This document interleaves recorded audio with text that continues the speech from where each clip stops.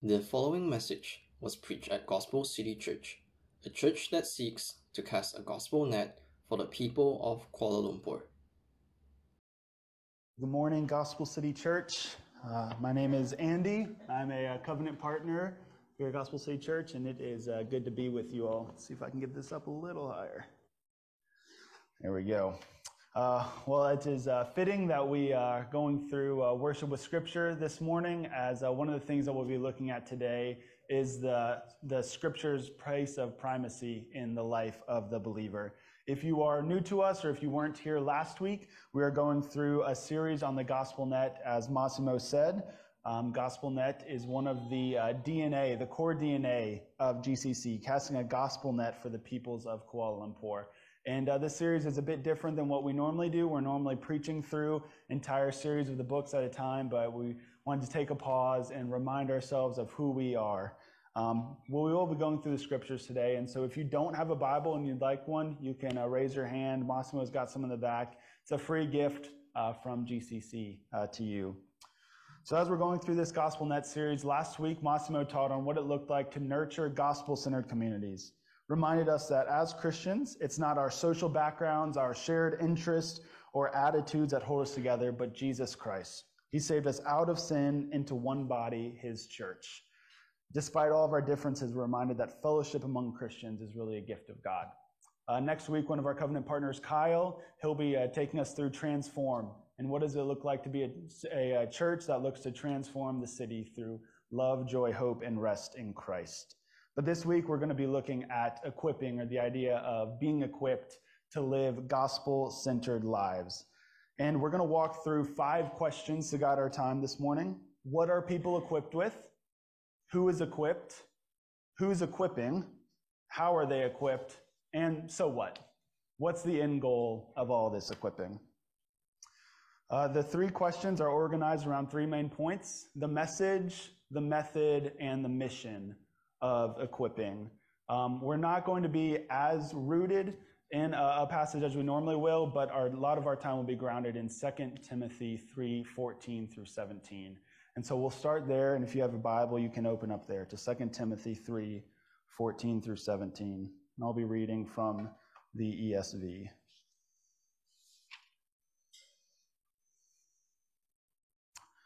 But as for you, continue in what you have learned and firmly believed, knowing from whom you learned it, and how from childhood you have been acquainted with the sacred writings, which are able to make you wise for salvation through faith in Jesus Christ. All Scripture is breathed out by God and profitable for teaching, for reproof, for correction, and for training in righteousness, that the man of God may be complete, equipped for every good work. Let's pray.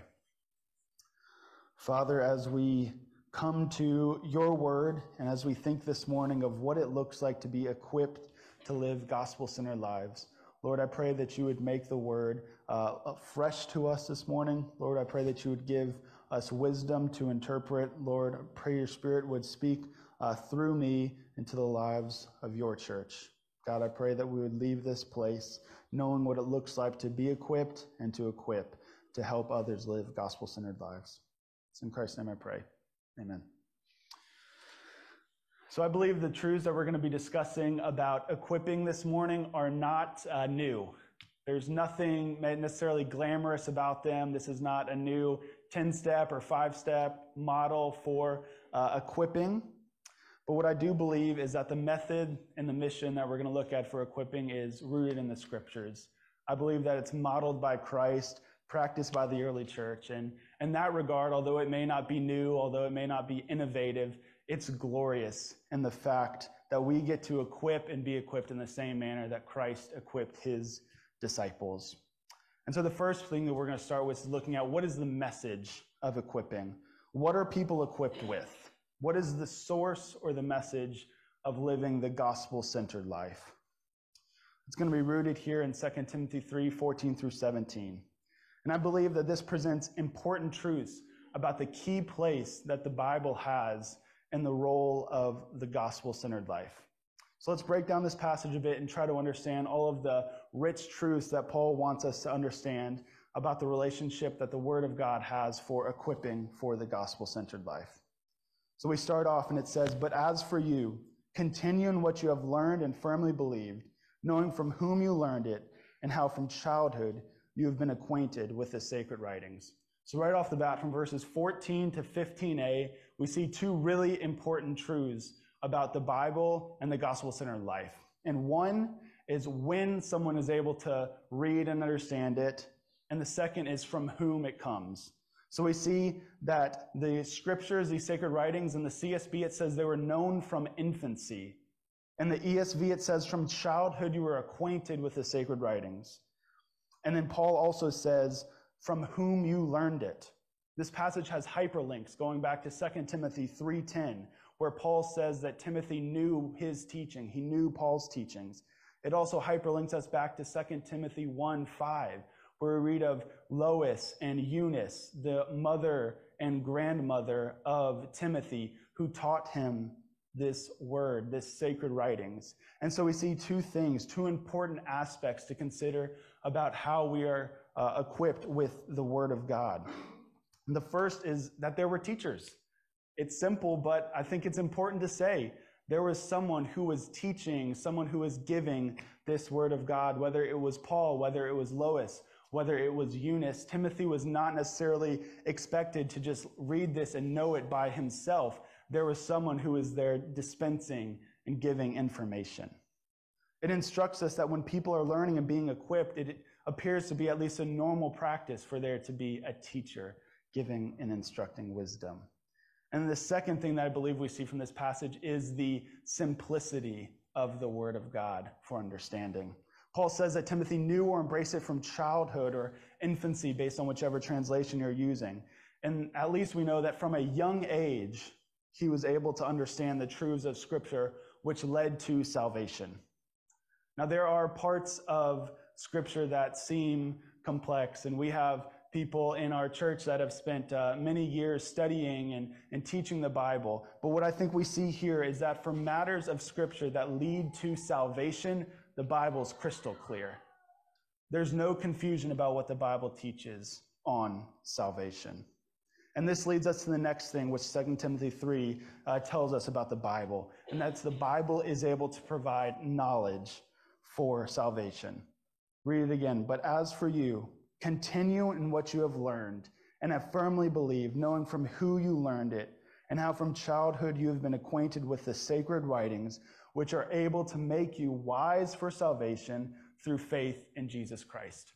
So these words of God that Timothy was acquainted with from youth were not just giving knowledge for knowledge's sake, but he was able to understand them for the purpose of knowing that salvation comes through Christ. What an important truth for us this morning, church.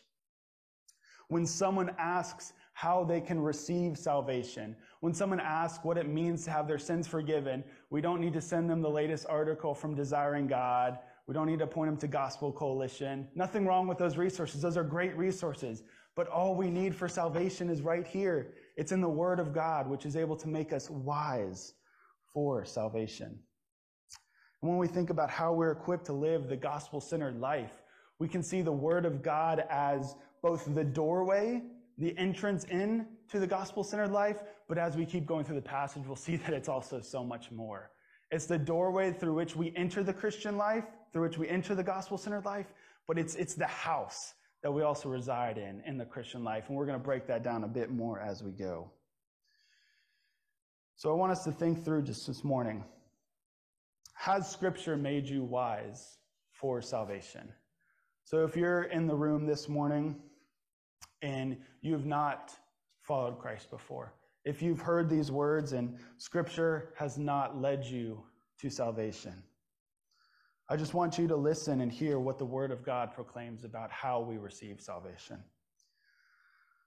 The Word of God says that God shows his love for us in this, that while we were still sinners, Christ died for us. And if you confess with your mouth that Jesus is Lord and believe in your heart that God raised him from the dead, you will be saved. If you've never responded to the proclamation of the gospel, that Christ died for sins, that he was buried, and that he was raised on the third day, I would really encourage you to ponder this question. What would it look like for you to believe the gospel promises in Scripture today? Paul tells us that Scripture is able to make us wise for salvation. And if you have never followed these promises, if you've never received the truths of the gospel in Scripture, grasp them for yourself, trusting that Christ has forgiven your sins, what would it look like for you to receive salvation through the Scriptures today? The invitation is open for you to enter the door of the gospel-centered life right here, right now. If you have questions about what that looks like, feel free to talk to any of us that you've seen on stage today. But if this is something you haven't done, if the Spirit's moving right now, I would encourage you, don't wait. Allow Scripture to make you wise for salvation today. So Scripture is able to make us wise for salvation. It's simple enough for a young child to understand what it looks like to follow Christ. But then we see it does so much more than that as well. As we go through in 16 to 17, we see that all Scripture is breathed out by God and profitable for teaching, for reproof, for correction, and for training in righteousness, that the man of God may be complete, equipped for every good work. So I think we see a few more really important points. First, all Scripture is breathed out by God. And what an important doctrine that is for us as the church. We understand that the Bible, which bolsters and supports the gospel-centered life, not only teaches about salvation, it not only teaches about God and Jesus and the Holy Spirit, but these are His very words.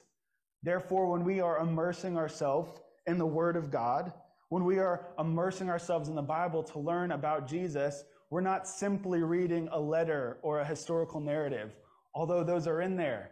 And if you want to learn more about what that means, our Equip group, starting next week, is going to be looking at biblical interpretation and how we can read these things and know and extrapolate and pull out different truths relevant to the different genres. But they're not just letters. They're not just historical narratives. They're not just poems. They were written, breathed out by God. So we're not just reading the Bible the same way we would read any other book, any other ancient book like the Iliad or any of these things. It's different. These are the words of God. If you remember back to last December, I know it was a really long time ago, but we did this series called The Five Solas. And one of the solas that we looked at was Sola Scriptura, where the reformers held out the idea that the Word of God alone is what gives us wisdom for doctrine, for teaching, and for the foundation of the Christian life. So just consider this for a moment. When we look back to Genesis, we see that God speaks and things happen. His word spoke into creation into existence. Trees, mountains, rivers, all of these things sprung forth from the power of His word.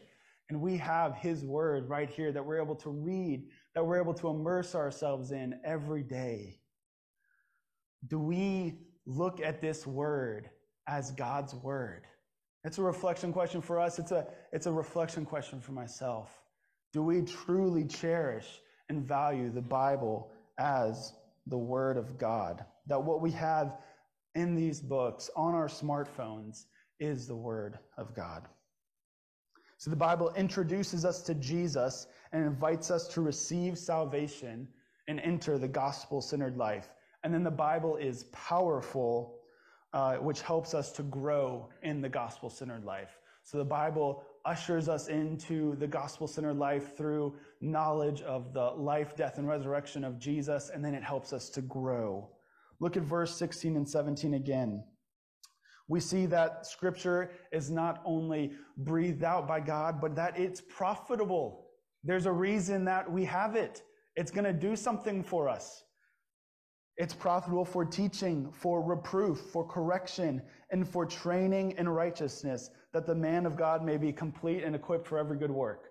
So there is a lot going on in just these two short verses. And I think a helpful way to look at it is what one commentator said, and he identified these four words of teaching and rebuke and correction and training as kind of two sets of two. So you have teaching and rebuke that go together as the positive and the negative side of doctrine or belief. So meaning that the Bible is powerful to teach us proper belief. The Bible is powerful to teach us proper doctrine. The Bible is powerful to teach us what we should believe. And then the Bible is powerful to rebuke us when we aren't believing correctly. The Bible is powerful to teach us or to rebuke us when we have false doctrine. And the other side is correction and training. And we can think about this as our practical side of the gospel-centered life. How are we living? How are we behaving because of what the gospel is doing in our lives? Training is teaching one the practice, the behavior, the ethic of the Christian life. And correction is the Bible correcting when the follower of Christ has missed the mark of practice in the gospel-centered life. So we see rebuking and teaching and correcting and training as two linked items. Teaching and rebuking being the belief and doctrine, and correcting and training are about our praxis. They're about what we live out, what we believe. What is our behavior, our ethic, and how do we live it out? And this is why we need to keep the gospel, the word of God, and brothers and sisters in front of us in our lives, so that when we are not walking in step with the gospel, in the gospel-centered life, when we're not believing, we can be corrected, we can be rebuked. And in the gospel-centered life, the life that is ultimately focused and identified, and we see our value in Jesus, when we receive correction, when we receive rebuking, we can ultimately rejoice. And I say ultimately because I don't know if you're anything like me, when someone corrects or rebukes you, you're not like, wow, thank you so much. It's normally a little bit afterwards. But when we see our value in Christ, when we see our identity in Christ and desire to grow in Christ's likeness, when someone corrects us and rebukes us with the word of God, we do ultimately say thank you, because they're helping us to have proper belief. They're helping us to have proper practice in sanctification and grow in Christ's likeness. Another way to consider these concepts we see in other places in the Bible, like Colossians 3 and Galatians 5, which talk about putting off sin, putting to death sin, and putting on Christ's righteousness. So in these moments, we seek to put off sin, we seek to rebuke and to correct the sin in our lives and in the brothers and sisters' lives, and we seek to put on Christ's righteousness. We seek to train and to teach what it looks like to have proper doctrine and what it looks like to follow Christ with our lives. And in these moments when we've been corrected, rebuked, told to put off sin, they should lead us to repentance. It's an act, it's a mark of the gospel-centered life is repentance. When we see that we have fallen short of the glory of God, then we should be led to repent, to confess as we did as a church this morning. This should be a regular practice of us. When we see our sin, and then we see how great and glorious God is, then when we repent, it should lead us to a renewed faith. I know many of us who've gone through gospel-centered lives and other trainings which have this cross chart, which you see, the more that you see your own sinfulness, the more you value God's grace and his ability to cover our sin. So it should lead us to this renewed faith. We repent with a renewed faith, and then that leads us to worship. How could a sinner like me receive this glory, this gospel? And so we worship and we glorify God. And this is kind of the cycle or the continual rhythm of the gospel-centered life is we see sin and we try to get it out. We put off sin, we repent, we confess, and then we cling on to a renewed faith and we worship God. And then a few of us were talking the other night, and right when you think you've finished one sin, what happens? Someone comes, you're reading the Bible, and they say, hey, have you thought about that area of your life? Like, God, I thought we finished all this, you know? And so that's the continual pattern is when we see sin, we repent, we cling to faith in the gospel, and we worship God. And in that regard, we're prepared and equipped as Timothy calls, or as Paul calls Timothy, for every good work. Every good work meaning the good works that God has prepared in right belief and right praxis. The church and the follower of Jesus is not simply called to put off sin and do nothing.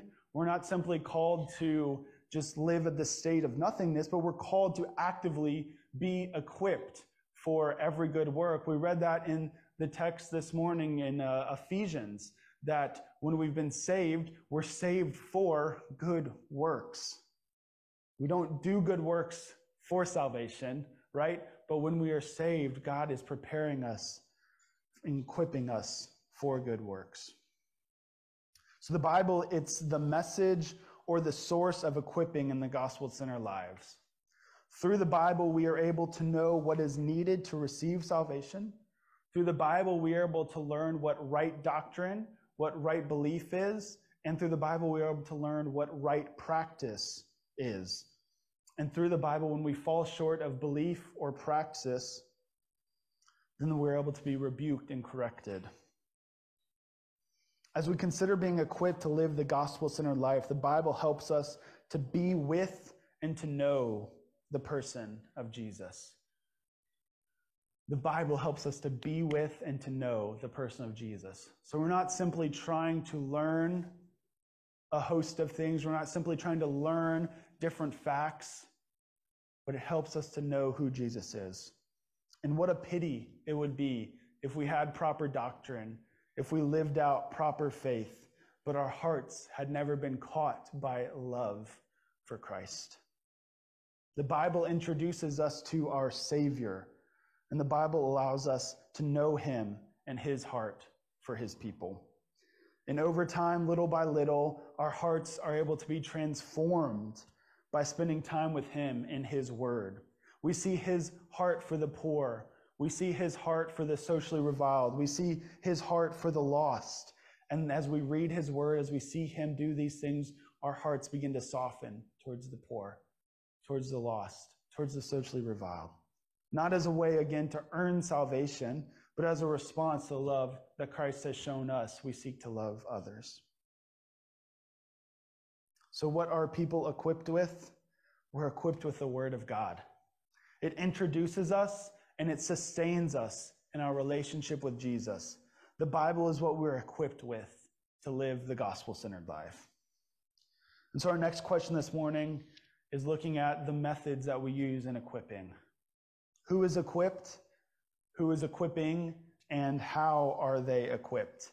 And so if you still have your Bibles open to 2 Timothy, you can either stay at that page or turn back one page. And we're going to look at 2 Timothy 2:2. One simple verse, which I believe has a lot of profound wisdom when we think about equipping. Again, Paul writing to Timothy says, "And what you have heard from me in the presence of many witnesses, entrust to faithful men who will be able to teach others also." So who is equipping? Who is equipped? Who is doing the equipping? And how are they equipped? In this one verse, I believe we see three profound truths about the nature of equipping people to live gospel-centered lives. The first, Paul says, "What you have heard from me in the presence of many witnesses." So the presence of many witnesses, we're thinking about equipping that takes place in public gatherings. So something like this, Sunday morning service, our equip groups in GCC, something where there is public teaching, public gathering, quote unquote, many witnesses. So there's a purpose that we attend these services. It's for our equipping. It's not just for the sake of taking a role and making sure we come to the club, but it is for our equipping. It's meant to help you know Christ and to walk with God. So equipping takes place in the presence of many witnesses. And then from there, Timothy was encouraged to entrust what he had learned to faithful men. So we see that equipping takes place then on a personal level. And at GCC, this will look like our mentoring groups, which I think are in a sort of alpha test stage, which we'll be hearing about more in the coming weeks and months, so hopefully. But the smaller group of entrusting to those who are faithful. So looking at one-on-one, one-on-two, one-on-three type discipleship and mentoring, where we're taking what we have learned and distilling it and teaching it to others. holding them accountable for what they're learning, both in their practice and in what they're believing. And then we see the final thing is that those who have received that are meant to teach others also. And so we see that this equipping should be reproducing. It should be replicating. And so at GCC, this looks like if you are in a mentor group, you should be leading a mentor group as well. Or if you are leading a mentor group, all the people in your mentor group should be leading their own mentor groups. We see that the people who have been taught in mentor groups, they should be turning around and teaching others also. And so we see that it's a normal practice in the Christian life then for people to have both a Paul, someone who is mentoring you, someone who is pouring into you, someone who is instructing you, and a Timothy, someone who you are taking what you have learned and sharing it with them. And so if you are someone who has been a believer for 50 years, or if you're someone who came to faith today, there's something in a city like Kuala Lumpur that you can teach someone about what it means to follow Christ. So we see that mentoring and equipping takes place in front of many witnesses in a teaching gathering like this. And then it moves to a smaller, more personal setting. And then those people that are taught go out and teach others. So some reflection questions for us is, who is mentoring you? Who are you mentoring? Are there people in your life that are actively helping you, pouring into your life, helping you to understand the truths of Scripture, helping you understand how to walk with God? And are you turning around and helping others to do the same?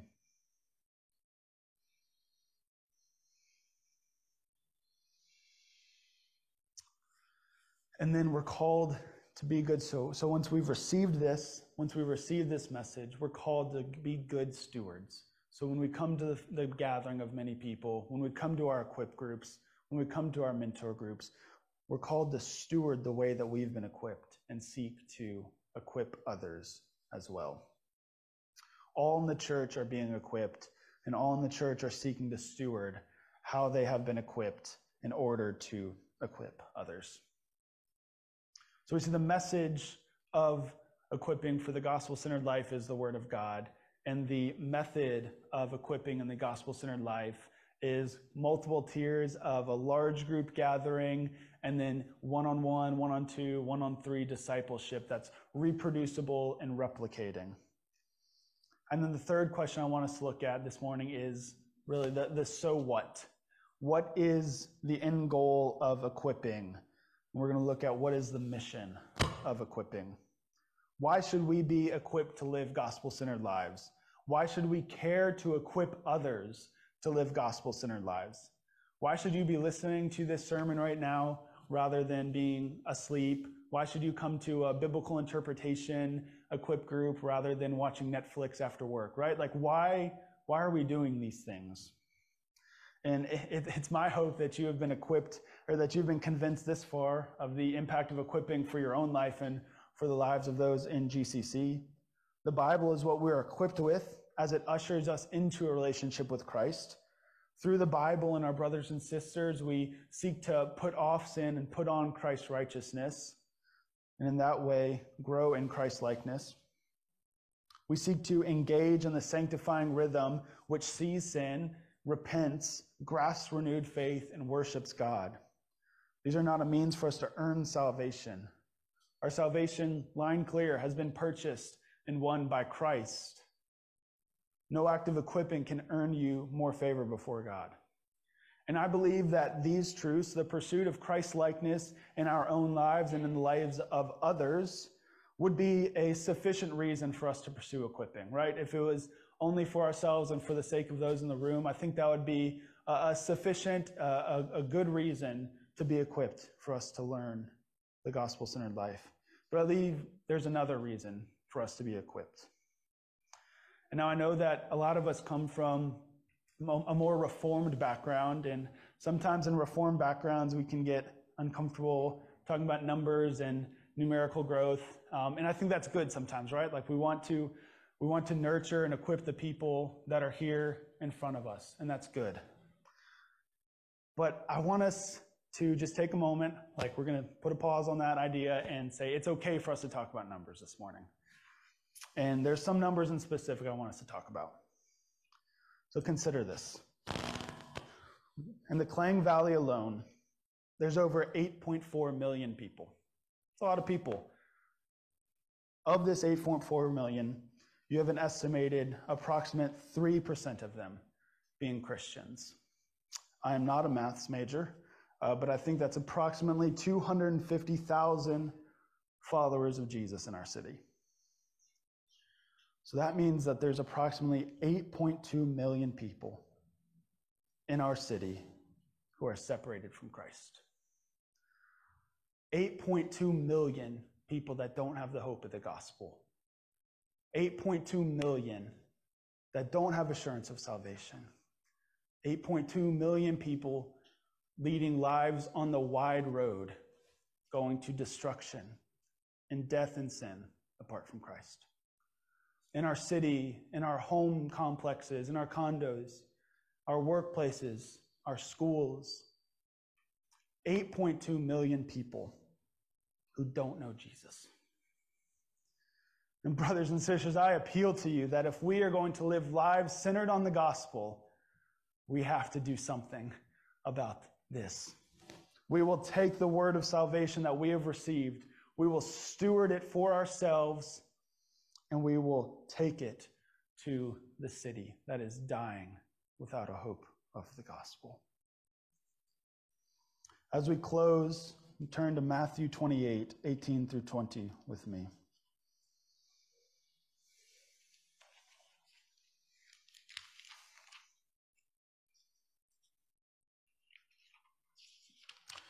This is a short passage and a familiar passage that I believe most of us are probably familiar with it, but I think as we close here, it's a fitting place to end. And Jesus came and said to them, "All authority in heaven and on earth has been given to me. Go therefore and make disciples of all nations, baptizing them in the name of the Father and of the Son and of the Holy Spirit, teaching them to observe all that I have commanded you. And behold, I am with you always to the end of the age." So a few things I want us to consider here as we're closing, thinking about how are we equipped to live gospel-centered lives. When we look at the city, when we look at 8.2 million people in the Klang Valley, when we look at that in light of the Great Commission, Christ has commissioned us out in all authority. All authority in heaven and on earth. We have been given authority from Christ to do the work that he is giving us, namely the work that he says of making disciples. The what of the Great Commission, the what that we have been called to in the Great Commission is making disciples. So that means exactly what it looked like in 2 Timothy 2:2. So that we take what we have learned, Christ commissioned us to teach all that he commanded. And so as we are teaching the word of God, as we are immersing ourselves in the word of God, we take that to those in the city and we seek to teach that to them. Well, you say, who is in the city? Who are the people that we're meant to go to? Christ makes it pretty clear. All nations. Not geopolitical nations that we're thinking of. This is the different people groups. So if we say, oh, there's churches in Malaysia, it's reached, right? He's talking a bit more specific than that. All nations, all people groups, all of the different peoples that are represented in our city. That means peoples that call this country home. That means our refugees. That means our international students. People from countries that it's very challenging for the church to go to have come here. They reside here. They call Malaysia home now. And in the Lord's providence, he may have brought them here for the sake of hearing the gospel to go back to their home country with the gospel. There's no people group outside the realm of the command that the church is meant to go to. No ethnic group falls outside this command. So what are we meant to do? We're meant to teach them everything that Christ has commanded. We're to make disciples, baptizing them and teaching them. These are the two core elements that Christ has given us in this command. To take what's been entrusted to us and to teach it with them. And Christ gives us this promise at the end. Christ knows. Christ knows that there's going to be some challenging people groups on the list, right? I'm sure there's challenging people groups back, in AD, whatever, when he wrote this, right? But he says that I will be with you always to the end of the age. So some of the people groups, some of the places where the church is called to go and equip disciples, it's going to be hard, right? But Christ has promised that he is going with us. And there's also another promise that we have as we think through what it looks like to equip the nations, what it looks like to follow the Great Commission. We know where all of this is going, and we're working from the side of victory. Revelation 7:9-10 says, "After this I looked, and behold, a great multitude that no one could number, from every nation, from all tribes, all peoples and languages, standing before the throne and before the Lamb, clothed in white robes, with palm branches in their hand, and crying out with a loud voice, 'Salvation belongs to our God, who sits on the throne and to the Lamb.'" All nations, all people singing salvation belongs to our God. In English, in Spanish, in Farsi, in Arabic, in Bahasa, in Mandarin, Cantonese, Tamil, Tagalog, all of the languages of the world. It's guaranteed. We're working from the victory, but church, we're called to do this. This is our mission. This is our vision. Can you see it? Is this something we can get behind? Taking what we've been entrusted with, taking what we've been taught, and going to the nations. The end goal of equipping the so what is making disciples of all nations to see God glorified by a multitude of peoples calling him Lord. The Bible is the foundation of the gospel-centered life. Equipping through teaching and one-on-one personal mentoring in the church and the lives of believers is the method for growth in the gospel-centered life. And fulfillment and obedience to the Great Commission is an act of stewarding the equipping we've received and a response of the gospel permeating every aspect of our lives. So when the gospel is in a place of primacy in our lives, we can't help but to go share it. We can't help but to sing it as we go out into the city, into our grab cars, into our workplaces, into our schools. The Bible allows us to know the person of Christ, to receive the love of Christ, and to grow to be like Christ. And we're called to turn around to help others know him, be loved by him, and grow to be like him. The act of equipping at times will be challenging work. There may be times when we're fighting our own pride. There may be times when we're battling persecution. There may be times when we're coming alongside brothers and sisters who are in the midst of a challenging season, facing loss and hardship. And this is a reminder for us that no amount of knowledge about Jesus or about the Word of God is enough in the trials that will come in the call of equipping. We have to know Jesus. We have to have a relationship with him and continue to go back to him for rest, for nourishment and encouragement in the gospel-centered life. So the message, starting with the Bible, the method of being equipped through teaching, and then the mission of equipping, these are not linear steps. You do not start by learning the Bible, and then once you've learned the Bible, you graduate to equipping and discipleship in the local church. And once you've mastered that, then you are, the guru, and you're commissioned out to the missions. That's not how that works, right? This is a repeating cycle. At all times, we should be engaging in these tasks of going back to the Word of God, of being equipped and equipping others, and of going out to the lost in our city. Tim Keller says that the gospel is not the ABCs, but it's He says the A to Z. I'll go with the A to Z of the Christian life since we're here. J.D. Greear says the gospel is not the diving board into the Christian life, but it's the waters that we swim in. It's everything that we swim in. And if we seek to make disciples of Christ on our own power, apart from the gospel, I think it's easy to lead to moralism, where we see this as an act of earning salvation and puffing up our own pride.